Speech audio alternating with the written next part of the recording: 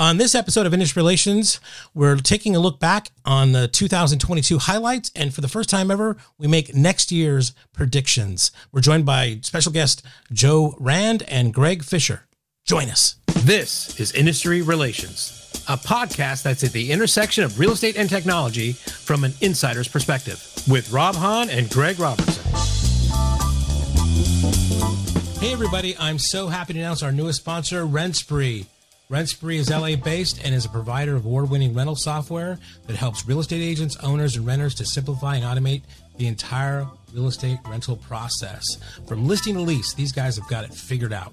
With nationwide coverage, RentSpree is an all-in-one platform is known for its easy and secure interface and suite of rental tools, including tenant screening, rent payments, marketing, and renter management.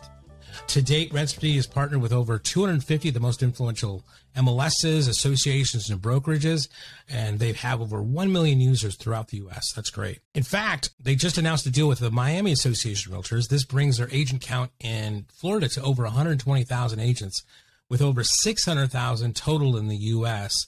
that is able to access RentSpree through their MLS or association. RentSpree is ranked 625th on the latest Inc. 5000 fastest growing companies list in 2022. Also, check out the show notes for rentspree.com. They just issued a white paper that talks about the opportunities that agents can have by incorporating rentals in their business model. I've written a lot about this. I think it's a great strategy. So please visit rentspree.com to download that white paper. Thank you, Michael, and the entire RentSpree team for sponsoring Industry Relations. Rob and I really do appreciate it. So go visit rentspree.com today. Hey, everybody, and welcome to a very, very special episode of Industry Relations with Rob and Greg. This is obviously the notorious Rob Hahn. How are you? And as always, with me is my co-host, the fabulous Greg Robertson. What's up, Rob? Hola. I'm assuming I have him. Your video's frozen, so I can't see the jazz hands, but I'm assuming you're doing them. Damn, I was doing them. Dude, did I get like the grumpy version of Greg Robertson for Christmas? The special Christmas broadcast? I don't think so. Maybe a little coarse voice or something. My microphone? What's that? Complaining about my microphone. No, it's good. It's just fine. I mean, just your video's frozen, but I know recording it anywhere. So, we've never done this before, Greg, but I think we want to try something different, something a little special, right? Yeah, for sure. So, what we decided to do was do kind of a retrospective as well as predictions for next year. But, you know, Greg and I kind of do this on a regular basis since we just speculate for, like out of our ass. So we thought we'd invite like friends of ours, special guests who are actually pretty smart and not as ridiculous as we are. So let me bring them on now. First up is Mr. Joe Rand. Joe, how are you? I'm great. How are you, Rob? How are you, Greg? Good to see you both. Doing good, to see you. Thanks for agreeing to do this experiment with us. Joe is the Chief Creative Officer of Howard Hanna Rand Realty. Well, that's a mouthful. As well as a best-selling author of, I think it's 2 books, right? 2 books, Joe, yeah. You've got 2 books so far. I appreciate the word best-selling. I think that's all in the eye of the beholder, but I appreciate the effort.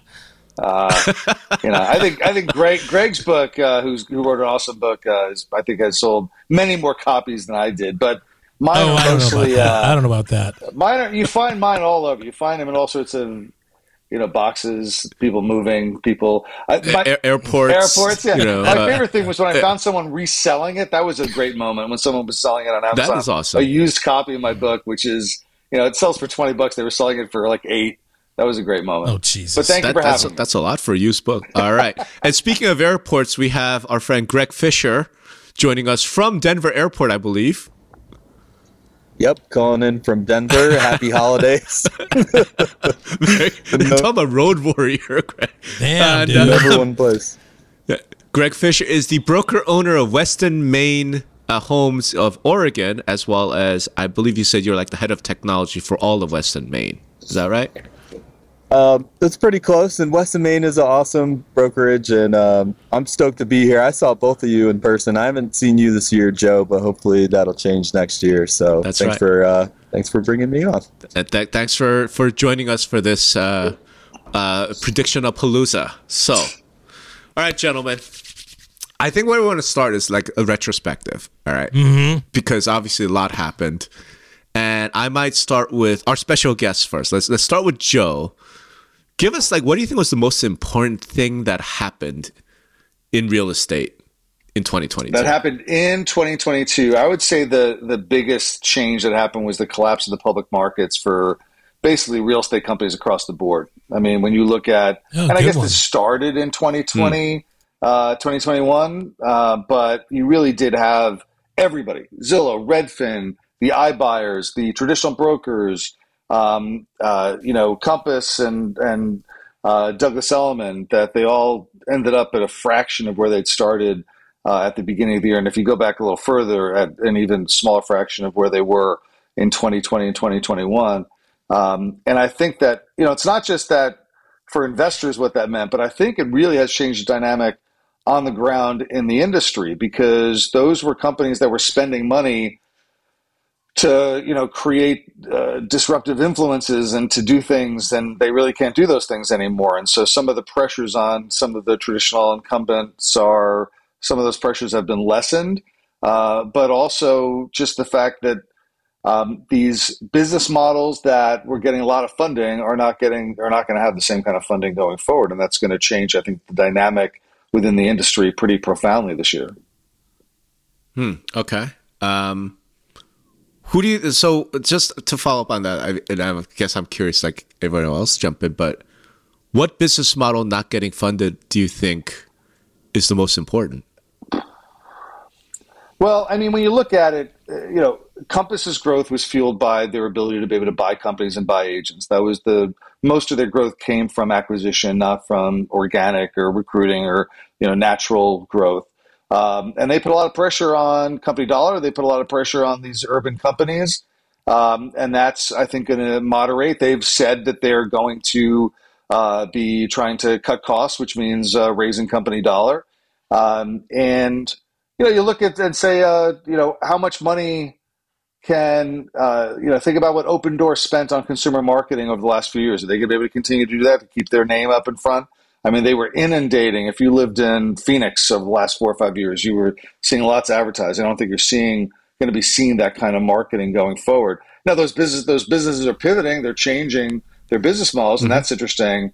But I just think that what we had going on for the last 3 years, 5 years, in terms of these companies being able to kind of push the envelope and be able to drive, they were really driving the conversation, and they were driving changes in the industry and affecting other brokers, other companies, other tech companies.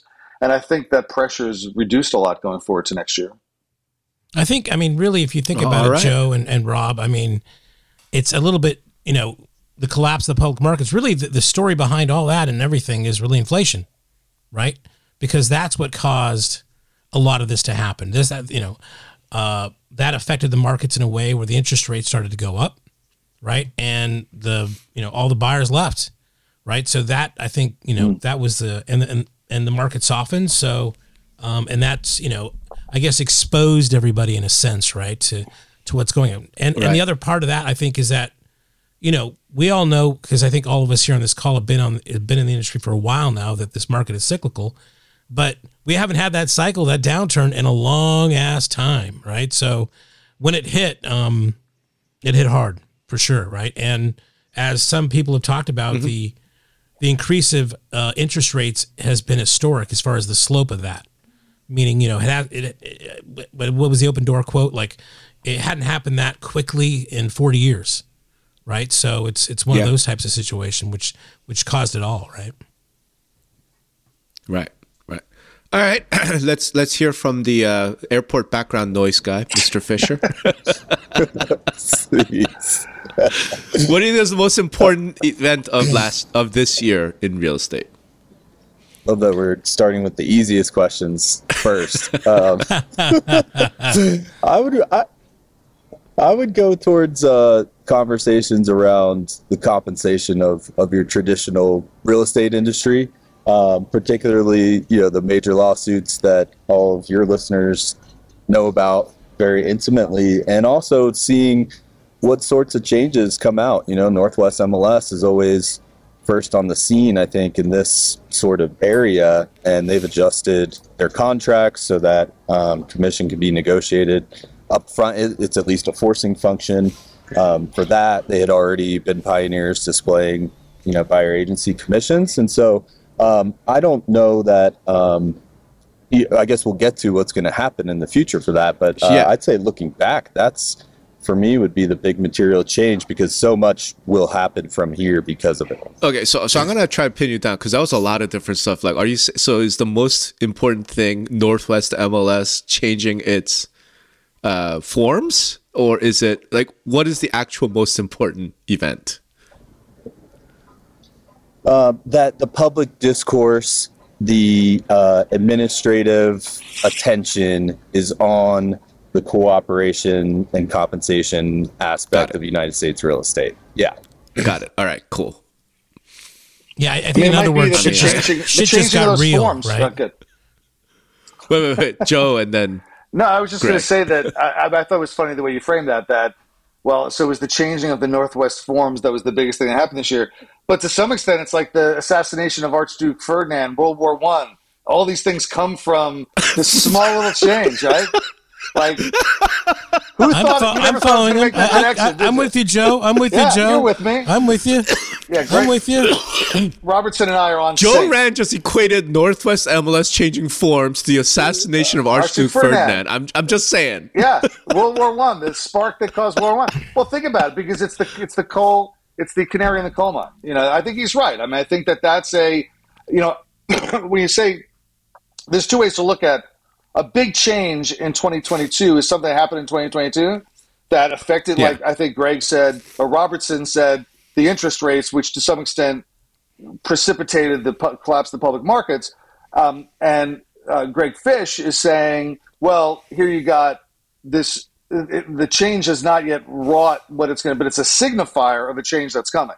That's the fact that Northwest was so in front of things in changing their forms is, to me, is something that's going to be really important next year, which we'll talk about as well. It'll be really important in 23. Yeah, I think the way I would say it is that, what Greg Fisher's saying is that I think that, these lawsuits and everything has been around for a while, but shit got real this year with these things. MLSs are starting to act. They're starting to do new forms. They know, to grab a phrase from the past, that the lion's over the hill here, right?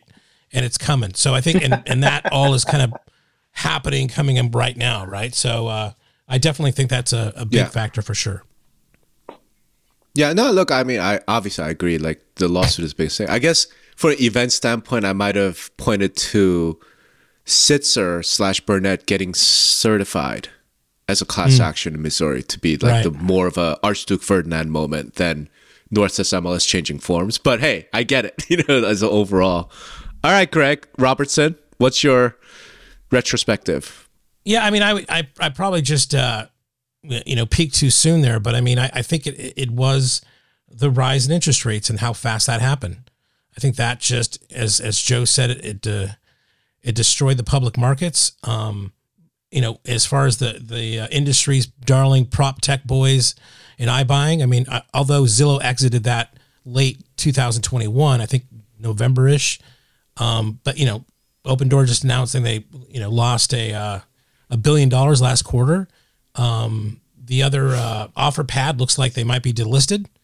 And you look at the trouble that Redfin had with that. I mean, all those things just are a domino effect that really, I think in some cases they have a good business model, but yikes.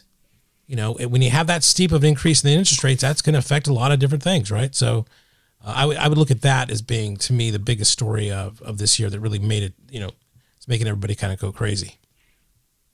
Yeah, I mean, I think it's hard to argue, right? I mean, interest rates, it utterly and completely screws housing, right? And there are a number of analysts out there who are talking about, look, what Jerome Powell's trying to do here is to kill the housing market, because the housing market is the engine of the economy. So by killing the housing market, you kill the engine of the economy, and therefore drive up unemployment, drive up, everything. and then it'll tame inflation because people are too broke to be able to afford anything. Like, all right, but I mean, something had to be done. I mean, 20 offers, along with I'll name my first child after you, and all this craziness that was going on. I mean, something had to break here, right? Whether that was some of the reasons why the government got involved, or just because that inflation. I mean, housing is a big part of that, right? So something had to happen for sure. I don't know. I'm not enough of a macroeconomist to render opinions on that, because I don't know that that's really changed that much. Like, it's just that what we've done is we've completely driven out retail buyers, right, from the housing market, and I'm very, very concerned about that, right? Because institutional buyers are still around. Greg can tell us, being probably the closest to the ground on this, if there's still a lot of multiple offers going on out there, right? I mean, as it was before. Yeah. What's happening? No, I mean, it's not happening, right? The first things to work backwards from are, these extra additional contingencies people used to put in their contracts. Yeah. Then you kind of get flat into pricing, and you're not seeing above ask. You're certainly not seeing multiple.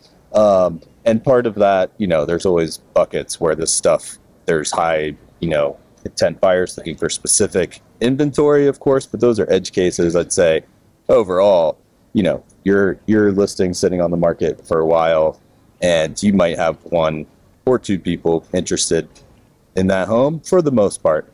So yeah, it's changed. But is it because the sellers just haven't yet gotten realistic as to what the hell's going on in the market? Here's what I mean by that. Like, what the rise in interest rates have really done is it's made it impossible for individual, like actual family buyers, right? Like, now they can't afford shit. I think some of the stats we saw was like your monthly payments like nearly doubled, right? Okay, but if you're a hedge fund, you're not borrowing money anyway. What do you care? You're just waiting for the price to come down so you can swoop in and just buy for cash, right? I mean, that power hasn't gone anywhere. A lot of those funds have lost a bunch of money, granted, in the stock market. They didn't lose money in the housing market, right? So, I just have this feeling like the institutionals are just sitting back. They're just waiting. They're waiting for like the Airbnb investor types to get washed out. They're waiting for, the family buyers to just get like whatever, screwed. And they're just waiting for all the sellers to kind of come to terms with reality, and they'll step in and be like, cool, I'll offer you 30 cents on the dollar, like take it or leave it. Like, what am I missing? I mean, am I crazy about that? Joe, I mean, what do you think? Am I crazy about that? No, I think I think your point that the institutional investors aren't relying, at least not directly, on funding, that the interest rates don't affect them the way they affect the single individual buyer. And that so they might be freed up. They might have an advantage in this market. But it's also tough to say that they're also, I think, scared away by the prices having gone up as much. And I don't know if prices are going to come down enough to make them attractive buys if somebody's looking for bargains. If people are looking for, if some of these institutional investors, it needs to pencil out. And although rents have gone up, I think that that's also moderating a little bit about rent prices. And they may not be able to get the return they want, even without having to factor in the cost of money. What do you think, Fish? I mean, are you seeing any? What are you seeing with investors, institutionals in your markets? I mean, we don't track it that closely. It's not on the radar necessarily for us at the moment, volume wise, and it's a thing that's occurring. It's certainly in Denver and some of our metro areas that we have operations in, but not to any degree that's more noticeable. Certainly less, right? With iBuyers not really having listing inventory, that's how we would normally come across them. But at this point, not really sure what they're up to locally. Okay. All right. So just want to take all the time. I'll give you my big event of this year, because you guys stole all the good ones, honestly. You took all the good ones. I'm going to say mine is Opendoor launching the third-party marketplace, the owner-owned, seller-owned exclusives program. Yeah, exclusives. To me, I think that's the big, the third-party exclusives thing. I think that is the big event of 2022. Because it's supposedly this has been their vision from the very start. They lose $1 billion. They're like, okay, we lost $1 billion. Guess what? We're launching a lightweight third-party marketplace. We're going to match buyer and seller using this exclusive program. Eric Wu resigns as CEO and goes over as president of Marketplace. I think a number of people saw that as some sort of punishment, like the board went to him and said, hey, man, you lost $1 billion. Time for you to get... No, it was not a demotion. This was a strategic move that really signals very clearly where they think the future is, what they find really important, and it's that marketplace. I think it's the most significant event of this year. Thoughts?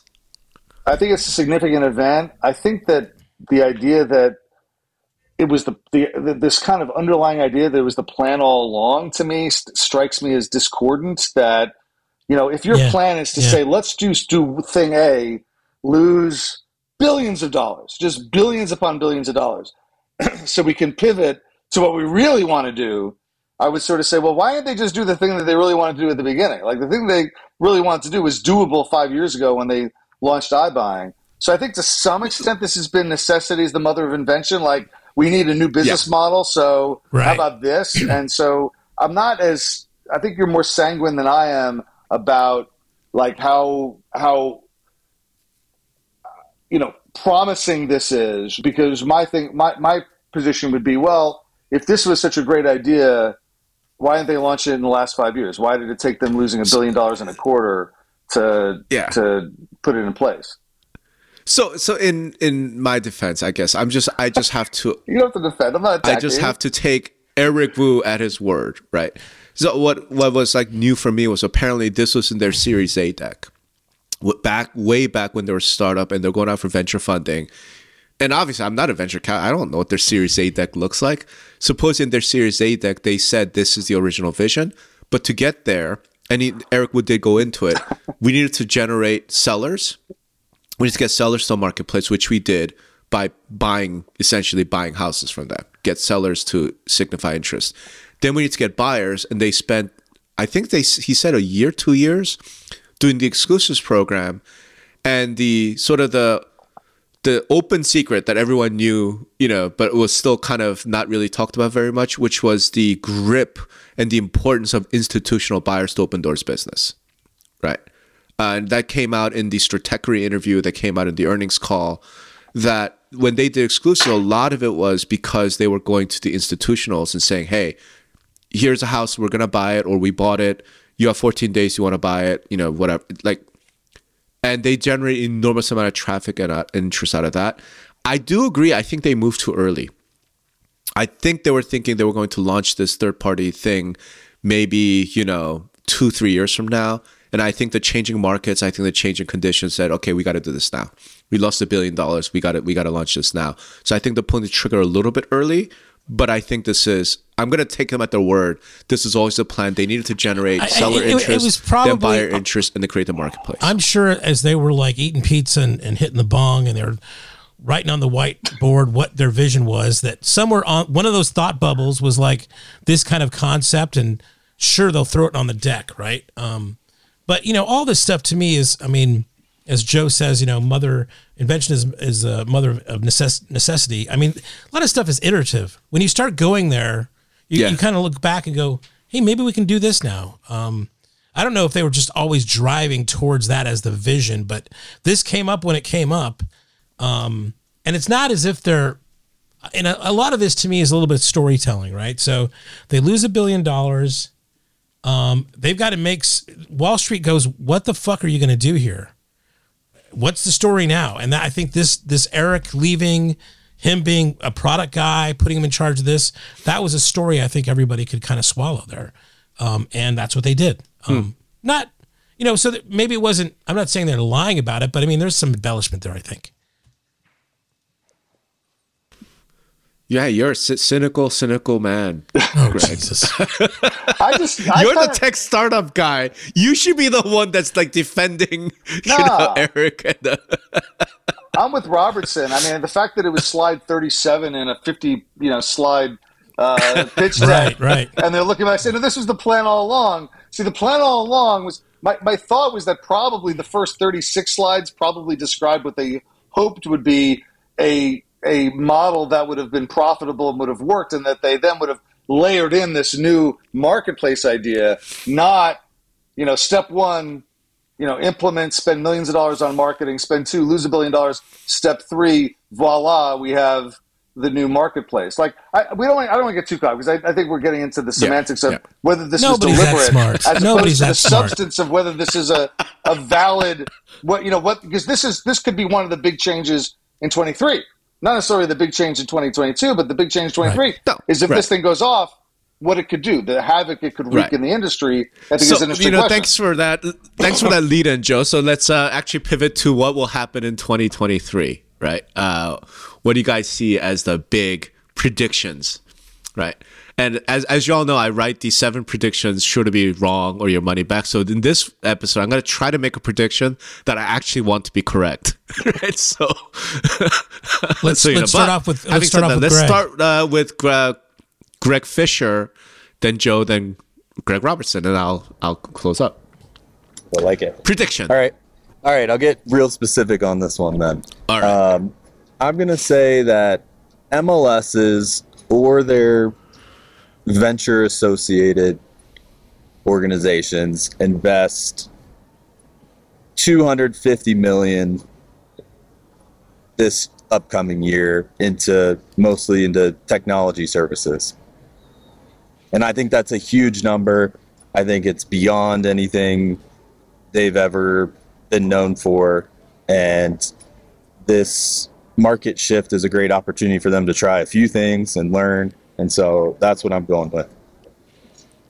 Okay, so MLSs are going to invest $250 million in 2023 into technology. I assume he means collectively. Collectively, they're all going to be collectively, right? Yeah. Do we if you look at the past couple years, supposedly there was the purchase of Agent Inbox from ARMLS and some others. I don't know what that was disclosed. I think it was probably less than $1 million though. You looked at, but the bigger thing would be Remind, which has been rumored to be close to 50. Right. You look at these venture MLS fund from CRMLS and others. I think that's 10 million. Right. So that's, 250 million is a big jump there, but that is on trend. That's a big number. Right? All right. I went really high. I was trying to think, do they even have 250 million? Dude, I think my MLS has $250 million. I want to go big with the predictions. Yeah. You think your MLS is 250 million? I'm exaggerating. Listen, I love the prediction because I think it's right. I think that all these MLSs, whether it's 250 million, I think it's going to be a vastly higher amount. Probably if you were to say, I'll bet it's as much as they've invested in the last 3 years combined, they would invest this year, because every MLS is looking at technology as being one of their, what they have to build as a core strength. It's something that they do, not that they just become a conduit for other vendors, but that they actually develop something on their own. And I think they've got the money. I joke about my MLS having $250 million, but I just know that every time I go to an MLS, I'm like, man, their offices are so much nicer than my offices. Like every time they have like waterfalls and stuff. Like, where does this all come from? So, and I know most of them, they just, because they're not, most of them aren't for profit. So they just keep the money. They just keep cycling out. I don't know what they do with it, but this is something I think the money, I think he's right. I think the money will be invested. I think it's a great prediction. I actually going to take the off.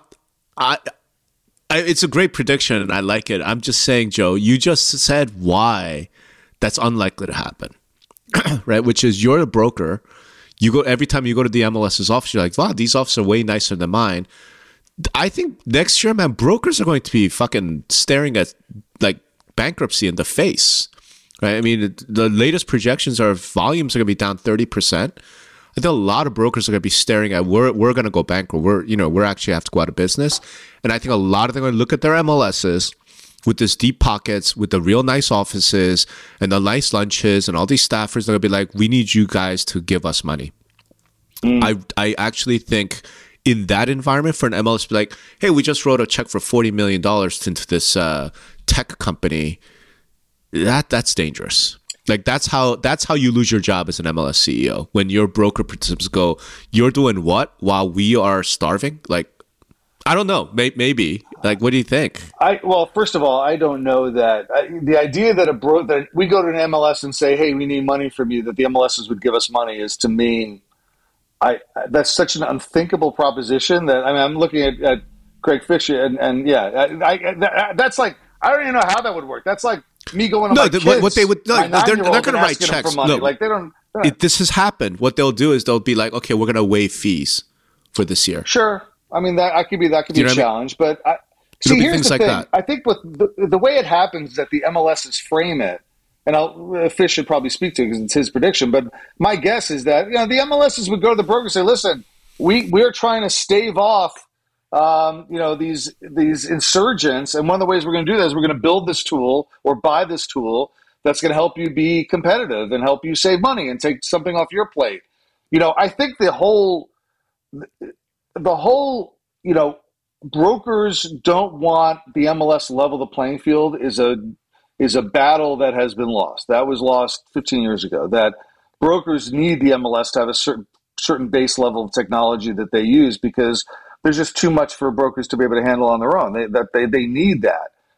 So I don't think that there's that as much reaction. I think that most brokers would be, if it was being spent wisely and invested wisely, and if they trust their MLS, I don't think there would be that much negative. I mean, there would be blowback, but I think it would be doable. I think it's certainly something that I could see happening. There's certainly MLSs that have been doing it, just not necessarily at the scale that Fish is projecting. Yeah, I mean, I think it's probably wise of them. You see the leading MLSs taking, this sort of positioning this past year in little buckets, and so I think they'll be doing them in larger waves, and maybe the people who aren't involved this time around will want to get involved. So I think all of that's possible, and they have to invest. I mean, what else are you going to do? I mean, this is a pivotal moment at a market shift to, elevate what these services offer, especially at times when they're being defended in giant lawsuits, the business model to its very core essence.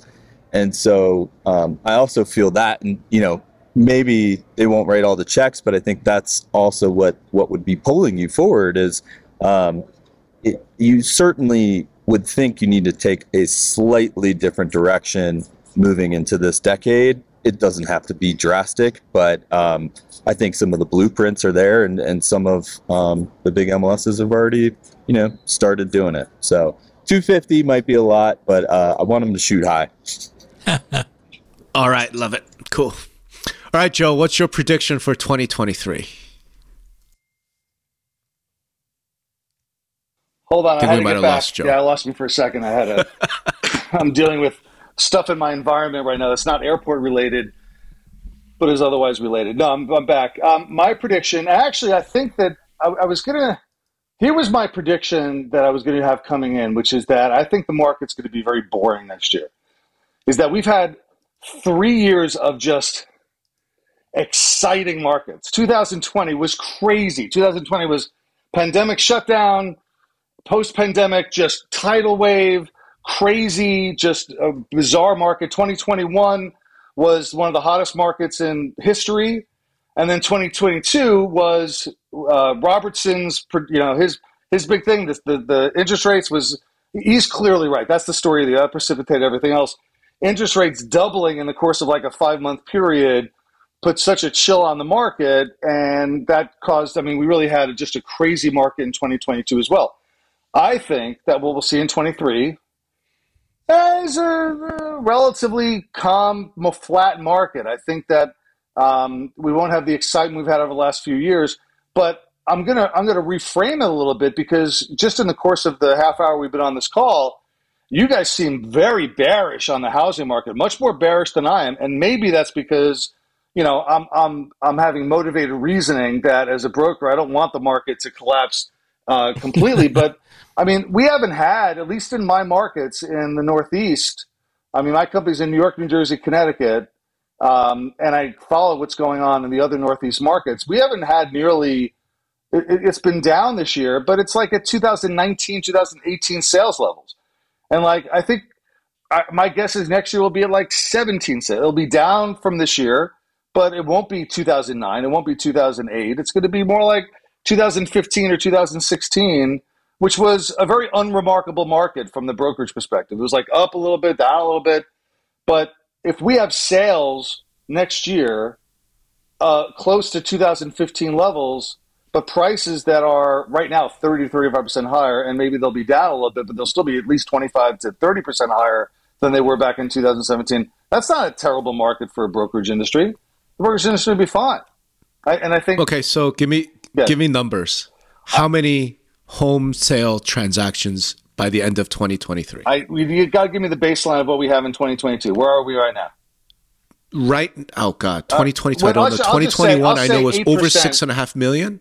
I'll say 8% down for next year in sales transactions from this year. Down 8%. Down 8%. Okay. And I think prices will be flat, maybe down a point or two on average. Okay. But not too much. And I think interest rates are going to flatten out. I don't think interest rates are going to go up back to where they've been. I think they're going to stay relatively. I don't think it's going to create any more interest rate shocks to the market. My hope is that inventory comes back. I mean, our challenge right now is still not enough inventory, at least in the Northeast, that people will say, "Oh, prices are up, and there's an opportunity." The bigger concern I have is, are people going to have golden handcuffs to their home, that they're locked into their home because their rate is so good that they never want to move? That's a concern they're going to have for the next 10 years. But I think the market's going to be fine. I mean, I don't think it's going to be great, but I don't think it's going to be terrible next year. And that may make me an outlier in this four-person conversation, but I don't think it's going to be that bad. That's what do you think, Fish? What do you think, Fish? You're the other broker on the call. I mean, you positive with Joe? Well, I mean, it just depends on, where you sit at the table to develop that context. I think the brokerages that, are working really hard continue, to replace that volume as they grow. And if you can those organizations can come through flat or slightly better as far as volume goes through the year. They've done a tremendous job. And so when I think about brokerage owners and operators, I think the best ones and some lucky ones, will push through quite brilliantly through here. Yeah, that wasn't my question. I'm saying, do you agree that the market, 8% down in transactions, flat to 1% down in prices? Yeah, pretty close. I mean, monthlies, right? The last quarter compared to last quarter, you're talking 25, 30%. Some of our markets in reduction in volume, right? That's just month compared to the last month. Told it out over the year. Yeah, I mean, that's seasonality too, right? It's December, but yeah. But compared to the previous, September, October, November, December. So the volumes are down in the last quarter in the markets for sure. The prices just, they're not going to ease too much. It just based on basic, there's not enough supply. Supply and demand, yeah. The what do you think, Greg? Aren't pressed to sell. So, yeah. What do you think, Greg? You think we'll see that? Are we being too bearish?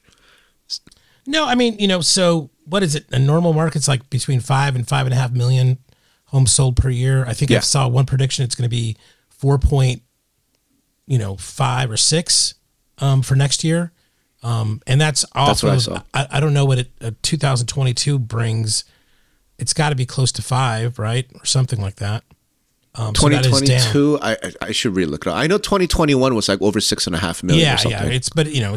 We're coming back to earth here, right? So, I mean, and as far as like Joe was saying, it's like, there's this what do they call that, cognitive dissonance, or what? I mean, when you're trying to convince yourself of something because it benefits you. I forget the phrases, benefits you. Motivated reasoning is what I say. Yeah, motivated. reasoning. Yeah. So I mean, as a vendor, as a vendor, I'm trying to think positive too. I'm just hoping that that we could still sell some software out there to this market, right? So I'm with you on that a little bit, but I mean, my predictions are a little bit. I've got several predictions, but I'm kind of feeling where Joe's coming out with the market stuff, the overall market stuff for sure. I will just say, projecting an 8% decline in sale transactions is that's a pretty, especially if it's coupled with even a point or two decline in average prices, that's pretty bearish on its own. I'm just not bearish to the point of like the sky is falling on the market, because I look and I say, well, 2020 was like the best year ever. 2020, 2021 was even better. 2022 came down, and I think we're going to be down again next year. But I think that if you're trying to compare it to 2020 or 21, you're going to look terrible. But if you try to compare it to like 2017, 18, it's not so bad. And I don't think we're going to see what happened in 2008, because 2008 and 2009, there were exigent circumstances with the adjustable rates that were out of the crazy loan products and all the CDOs and all that stuff. That's not there right now. Everybody who's gotten a loan in the last 8 years has gotten a fixed rate mortgage. They're all sitting on a great mortgage. They've all got equity in the home. They're not walking away. We're not going to have a foreclosure boom out of this, no matter what happens. Everyone's got a job. I mean, everyone's got a job, and they have a home that they have equity in. So, like, it's not going to be 2008. I think it's going to be 2015. Yeah. So you ask me how many homes are going to sell. All right. How many we sold in 2015? That's how many homes we sell. That's my guess. I think so far, according to NAR stats, as of October, because the November stats will come out in about 10 days. No, 5 days. But the latest stats from NAR is 2022 will end with about 4.4 million annualized sales. Wow. That's down a lot. That's down a lot. That's really low. Those are actually like 2008, 9 type numbers. You know what I mean? That's really low. And what most economists are thinking is going to be down even further from this year. Mm. So I think we might breach 4 million homes sold, which is a fucking disaster. Right? I mean, it's going to be horrible. So we'll see. Look, let's put it this way. As people who are in the real estate industry, I hope you're right, Joe. You hope I'm right about my 8% decline in units. Yeah. No, dude. Honest. So this is not my prediction, but I want the Fed to pivot. Right? Like this, I actually think they need to completely reverse course for a whole variety of reasons. I think they will, but it's not my prediction, because that's more the variety of sure to be wrong. So that'll be in my blog. Right?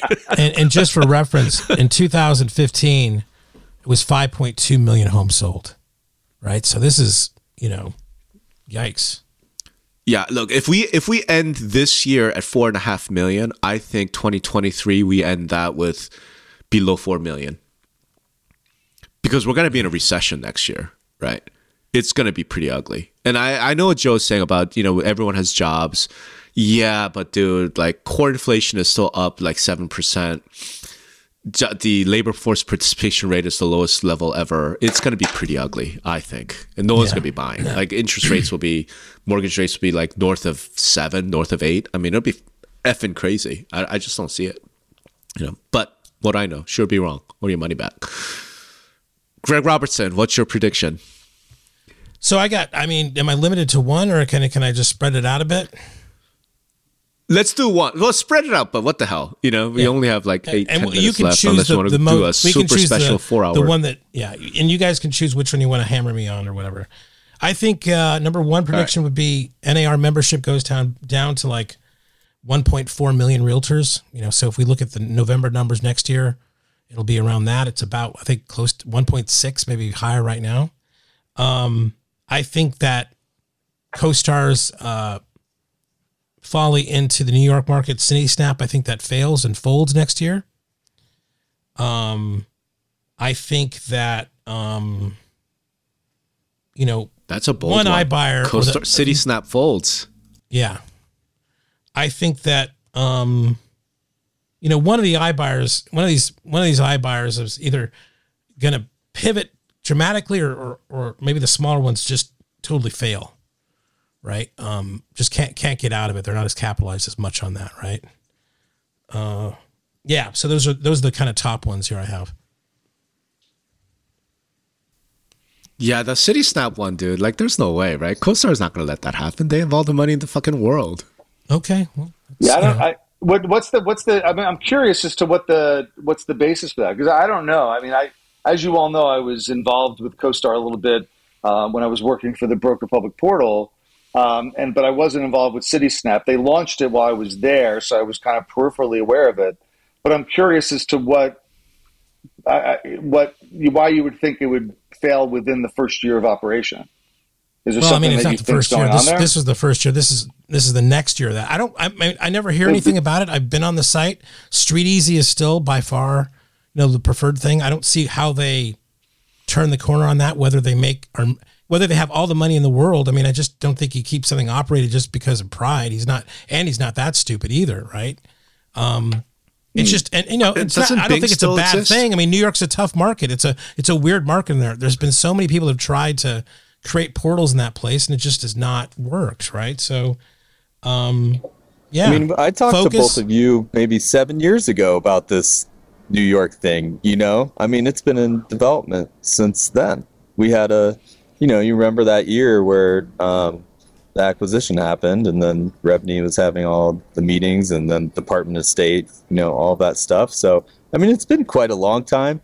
The brand of Street Easy is one of the, I mean, as far as real estate goes, it's Nike level brand affinity in New York City for Street Easy. Anybody who's been in New York City knows that. That's tough to break into, but the only thing I would say is maybe their back ends, but if they build apartments, the back end should be able to facilitate the building level. I don't know. I haven't played around on there enough, so maybe the technology isn't as good. But really what it comes down to is the advertising hubris of, who answers the phone or answers the contact form probably doesn't help them too much in that respect either. All right. I think, I just look at it as, look, Bing still exists. I don't know if I buy. Listen, I don't know. I just think that CoStar has a pretty good track record of building these technologies and launching them, and then putting enough money in them to be successful. I'm in Manhattan right now, and I do see some of their advertising. I have friends within the industry. I have not talked to them about whether it's changing behavior. And I take Greg. If Greg says that he doesn't see it either, I buy into that. But I just don't think that. Listen, it's a bold prediction. I think it's an interesting prediction. Yeah, I like it. Don't get me wrong, I like it. Just I'm going to argue with him because that's what Greg and I do. I just don't know, but I would be surprised if they did that, just simply because, not because of the pride issue, but I think just because I think they give it more time to succeed or fail. They're not going to cut it unless it's the kind of thing where we've seen them make a lot of changes at HomeSnap. Maybe they look at them as being part of the past and they're looking into something in the future and they want to go a different direction. But we'll see. I think they also have partners in that with the real estate boards and stuff like that. I don't know if they'd be able to walk away quite as easily. Yeah. All right. So let me do my prediction, and then I got a question for this panel here. So since, like I said, I have 7 predictions that are sure to be wrong that I'm working on. Okay. So I try to find one that I think has a reasonable chance of being correct. And I think it's this one. I think Compass will end the year no longer as a public company, one way or the other. In 2023. Right? Either they're going to get acquired. Right. By the end of 2023, Compass will not be a publicly traded company because they will either be acquired or they will be bankrupt. I like how Robertson thought you might have been talking about the end of this year, which has like I did. I was like, it's like 5 days left. There's 2 weeks left. There's 2 weeks left, baby. End of next year, right? Because I've been hearing for the last few months a lot of folks speculating like Home Services might buy them, right? Because Warren Buffett's got all the money in the world. You combine Compass, which is number 1 in volume, with Home Service. That does make some sense. The valuation of Compass has been driven so low, and their investors are probably ready to bail. If Warren Buffett came calling us like, "Hey, I'll give you 30 cents on the dollar," there's a chance that they could pick that up pretty easily. As well as just a lot of folks are reporting they're in trouble, cash flows. A lot of their agents unhappy, blah blah blah. Again, I don't know if that's true or wrong. I think it's a mistake to write them off. I think Compass still, no matter how they got there, Like Joe, you mentioned their business model, like fine, but they got there. The point is, they are now the number one brokerage by volume. They have some great agents. They do, and I think as long as they maintain their local management, who has the loyalty of those agents, they have a chance. But I think they're going to need something. I would go further and say I think they have great agents. I think they've got a really good brand. I think they've got good installed base where they are. They're in the right places. There's a lot going for them. I'm not. My point, they got there by having a lot of money, which, it's nice to have a lot of money. But I agree with you.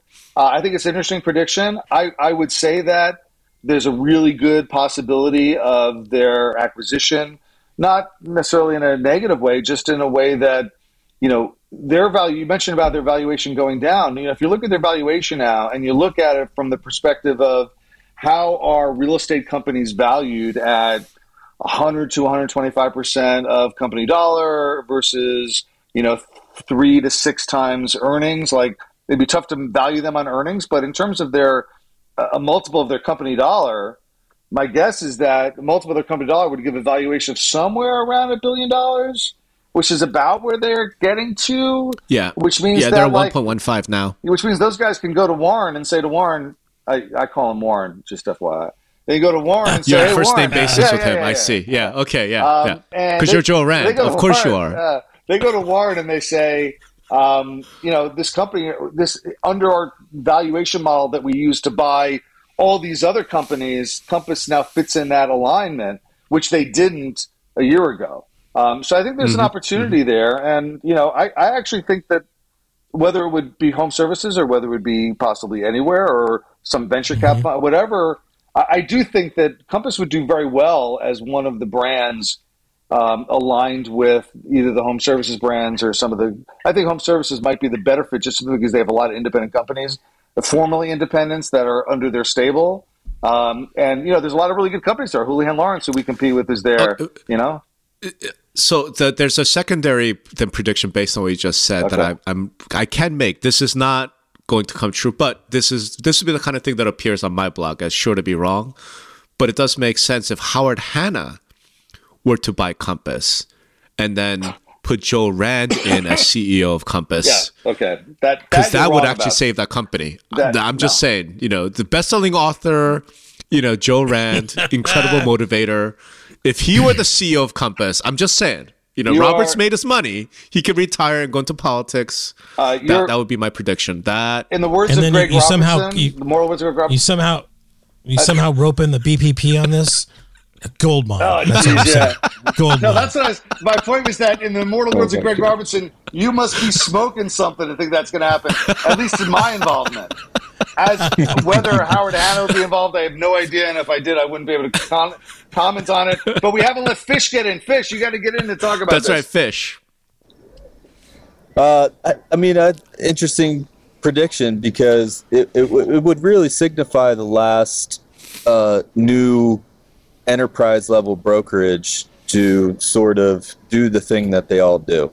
Yeah. And it's not good or bad. It means that, they're probably getting a lot better at this business, but it's certainly an unremarkable finish compared to, thoughts you might have had 5 to 8 years ago. Yeah. Sure. Yeah. It's Greg, Fish, is there any chance Western Maine could be a bidder for Compass? I mean, how much cash you guys have? I'm just wondering. I know you're very successful. Compass is only $1 billion, Joe. I'm just saying. Like, break some news. Western Maine is going to bid for Compass. You know what? I will give us. We did open a coffee shop yesterday, so if that gives you any perspective, you got to scale it up. That's right. Better margins in coffee. That's for damn sure. It's amazing. Hey, some smart entrepreneurs there that did that. Hey, listen. If you look at Fish's pitch deck for buying for this enterprise that he has with the coffee shop, on the 37th slide, there's something there about acquiring Compass. So don't be surprised. It's in there. It's part of the long-term pivoting transition plan. It could come up. It could happen. It's not even me. It's not even my thing. All right, so I know we're running out. Dude, seriously, next year we got to do 4-hour Joe Rogan style because we could just go on and on. But since we are running out of time, I did have a question for the panel. It's based on something Greg and I talked about a couple of episodes ago. So CoStar came out in its earnings call and said, we raised $250 million, like just as war chest, just to have it. And Andy Florance said, we are looking for a significant, like game-changing acquisition in residential real estate. He made that very clear. All right. So Greg and I talked about who could they acquire? What is this game-changing acquisition that CoStar could do?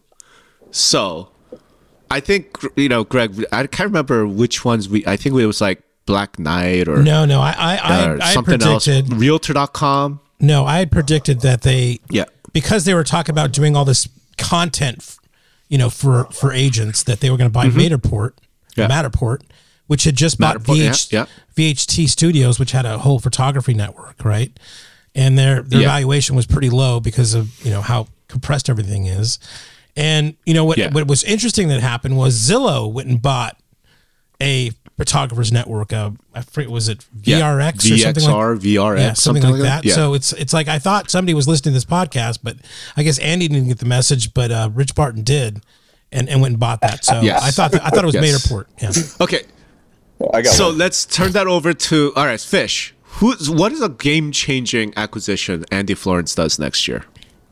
So I'll go somewhere I don't think any of you will go, and I'll say they get into the mortgage space with the power buyer, maybe Homeward, something like this, and they see that the opportunity in front of everybody is to perhaps actually make this mortgage process easier, more seamless, and they are able to roll that out at a full national scale without complexity, with great marketing and awareness of those products, and they enter in a slightly different path than maybe they were going to, and they could probably do it without overpaying, and they could probably scale that up into something interesting. So I'm going to go with they get into the power buyer, cash offer, mortgage business. Okay. Not in a million years, but okay. The only issue I would have with that prediction is that, my interaction over the last 2 years that I had with CoStar, they were willing to forswear ever getting involved in mortgage banking as a condition of their proposed deal with BPP. That was public; everybody knew that. That's nothing private about that. That would strike me as being, unless they were really pivoting to a completely new model. Well, they're out of that agreement, right? They're out of that agreement, but my point is they were willing to do it, which means that it was not on the drawing board. Like they were saying, hey, listen, we'll never become a mortgage company because we don't want to do that. I actually think that, everything they've done has been about trying to make money by getting agents to pay for services to market properties to end users. Like that's their model in multifamily. That's their model, and that's what they're trying to do in residential. So I think that makes more sense. Hold on, Joe. Yeah. Let me just agree with you. I think CoStar, if you look at their history, they've been remarkably disciplined. Yeah. About the business that they do and don't get into. They get into data businesses. They get into portal businesses. They don't really stray out of that too much. Like even HomeSnap is really kind of a portal data business as opposed to being like an agent productivity tool business or, that's why I don't think they get into something so completely far outside of their field. But go ahead, Joe. But I think, for example, Greg Robertson's suggestion that they would buy a company that would help them create content, that would help them market homes.com to agents, I think makes a lot of sense. Right. I don't know if it's the game changer because I think it just levers what's already a strength of theirs as opposed to getting them something new. I think that, you want to say what would be a game-changing acquisition from their perspective would be something that actually does what everyone suspected they would try to do, and they made every effort, it seemed to me, not to do, which would be to buy somebody that puts them in a position to really take on the MLSs. I don't think they'll do it, but if they were to be a game-changing... Who would that be? Well, go buy Open Door. Open Door is now... They're a much bigger company than Open Door. They could acquire Open Door and take that marketplace idea, and they already have experience managing marketplaces like that in multifamily and commercial. Like that's a synergy that to some extent makes some sense. I don't know if it would actually happen, but I think that would be a game changer if they were to go by Open It's a Door. game That's changer, a game changer, sure. because they don't want to buy Open Door because they don't want to do iBuying. They don't want it for that purpose, but they might want it for the purpose of connecting buyers and sellers, and then being able to put agents at the center of that to make money from the agents to market themselves to those buyers and sellers. That's something I see them doing. I like Greg's. I mean, I think I said Black Knight, when we were talking about it last.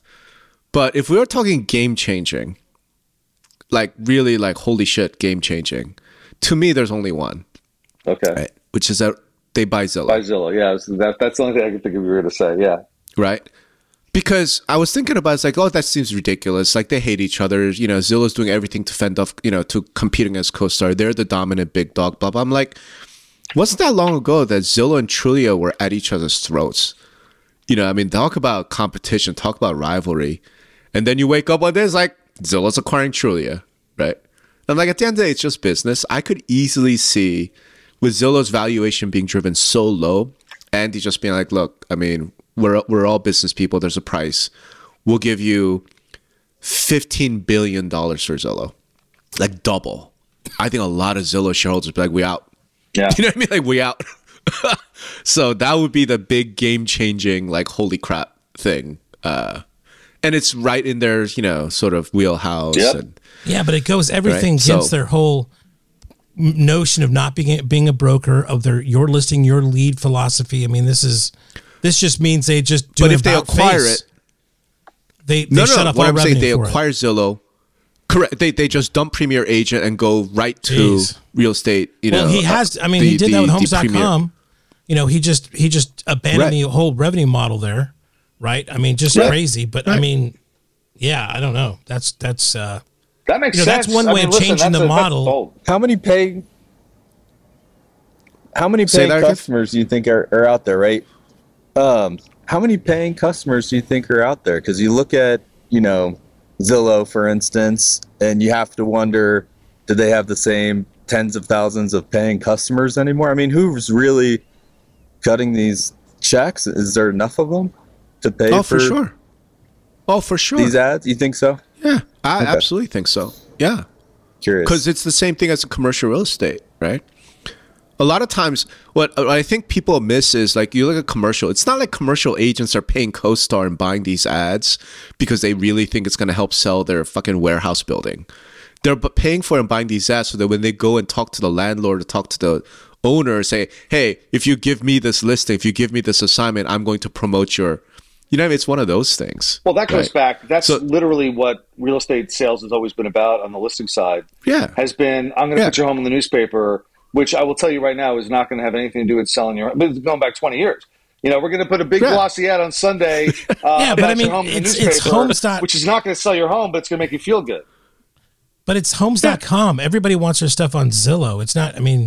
It's not going to be. I agree. So that's what I'm saying. So if CoStar were to acquire Zillow, right, and then be like, we're going to convert Zillow over to this model, I'm just answering Fish's question, right? Which is, I think a lot of agents would be like, yeah, sure, I'll write you a check for $5,000 a month because I need the ability to go to my sellers and be like, hey, I'm going to promote the hell out of your home and blah, blah, blah. I think that's how it'll work.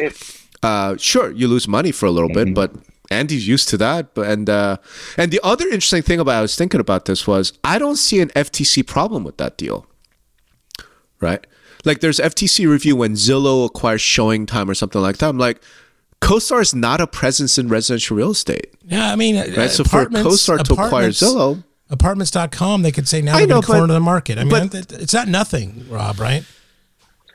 I guess it's not nothing, but it just feels like it would survive FTC review only because even Zillow, when they come out and say, look, with all of our reach and all of our stuff, I think, what did they say? Rich Bart was like, we only have like 6% of the transactions or sales or something. Like this is part of his whole Housing Super App business plan, right? It's like, we're going to double our share of the market. It's like, even Zillow is still a very, very small part of the market. I think there's a decent chance that survives review. That's my game changer. I will say the way you see yourself getting there is the fact that CoStar came into residential with an acquisition of HomeSnap for $200 million. Then it acquired Homes.com 6 months later for, I think, actually less money. So it's only in for from a. I mean, it's a lot of money, $500 million. Okay, it's $500,000, $500 million. That's a lot of money to me and you, but not necessarily to CoStar. So they're in, and they're kind of feeling their way around. They try to do the deal with BPP, that doesn't work out, and they say, well, we can spend the next 5 years trying to beat Zillow and spend this amount of money to do it, or we could just go say, Zillow now, it's valued at half it was, maybe. Yeah. That less than half. When it's like $7 billion. When CoStar bought HomeSnap, Zillow was probably 2 or 3 times its share price. So it may now be a viable possibility where it wasn't a viable possibility a couple of years ago. And they might say, you know what, we could buy it, we could put it under our model, like Greg said, put it under our model and make it run and not have to compete with number one, just go right into being number one. It kind of goes against what they did in apartments, because apartments, they didn't go buy the number one company, they built the number one company, but I could see them saying, let's take a shortcut this time. I could see it. Sure, and who knows, maybe they joint venture that fucking thing, because we know that Andy Florence has this great regard for REA Group, right, out of Australia. Dude, if Rupert Murdoch and Andy Florence said, let's pull money together, go buy Zillow. I mean, shit, Zillow's now like 8.4 billion. They were at one point like 35 billion. Do you know what I'm saying? 8.4 is very doable for combined Fox and CoStar, right? Jeez. Yeah. And then if I'm Rupert, I just spin off Realtor.com. It's like, hey, NAR, here you go. You can have it back. Right? We don't give a shit. We'll dump Realtor.com. Redirect it. Well, no, if they have control of that, they just switch that. They just now switch that model, right? I mean, boom. The problem with switching that model is that Realtor.com, there's all these licenses because you don't control the brand, right? NAR controls that brand. There are all these terms, all these license things. So you just dump it, just like get rid of it, spin it off, whatever, sell it off to Redfin. Who cares? Just sell it off, right? Spin it off in its own thing, and then go in and buy Zillow with CoStar. That is a game changing. Heard it here first, people. Wow, that happens, man. You got good tape. If that happens 6 months from now, you got good tape. Yeah. To lay it out. Yeah, we'll have to go back to this. I'm going big no on it. I think those Zillow folks have bigger plans than to just cash that check. But hey, I don't run a public company, so I'm sure if that check shows up, it's probably pretty hard to come up with reasons for a no. But I don't know that it's their destiny per se. Who knows? That's in the class of prediction sure to be wrong or your money back, but that won't be on my blog. So, all right, listen, this has been fun, but Greg, you got to get home. Seriously, guys, if this, I enjoyed this. Maybe next year, let's actually think about doing this long, like real long. Oh, boy. Like Joe Rogan we'll see who was right and wrong, and then we on could this, explore right? every prediction. Yeah, absolutely. We got to see. Run this back. So we got to see what happened. Yeah, absolutely, next year. Yeah, because I'm the only guy, as far as I know, who does grading. The predictions. My lifetime batting average is 374.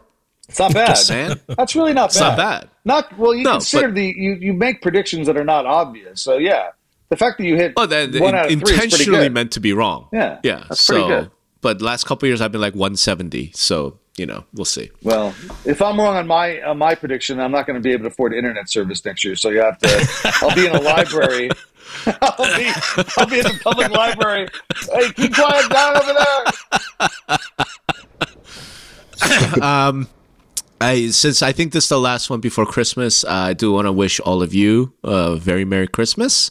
I would love to wish all of our listeners a very Merry Christmas, Happy Holidays, because without y'all, we wouldn't bother doing this. So I do want to say thank you, and I guess thanks to sponsors who have been supporting us on this crazy little thing of ours. Greg, any thoughts? Any Christmas holiday words from you, sir? Absolutely. Happy holidays. I mean, if I think about Rent Spree, I think about all the other sponsors we've had this year, Ernest and, all the guys that have helped us. That's great. And just for everybody listening, I really appreciate it. It's really great when I go to these conferences of people telling me they were listening to it on the way, on the flight over or in their cars or something. So we appreciate the support. And thank you guys, Joe and Greg. Thank you so much for joining us. Yeah, thank you, Joe. Thank you, Greg. It was a pleasure. And we will. I'm sure I'll see you Happy all of you guys holidays. next year sometime. You know? Yep. See you next year. Bye bye, everybody. All right. All right. Thanks, everyone.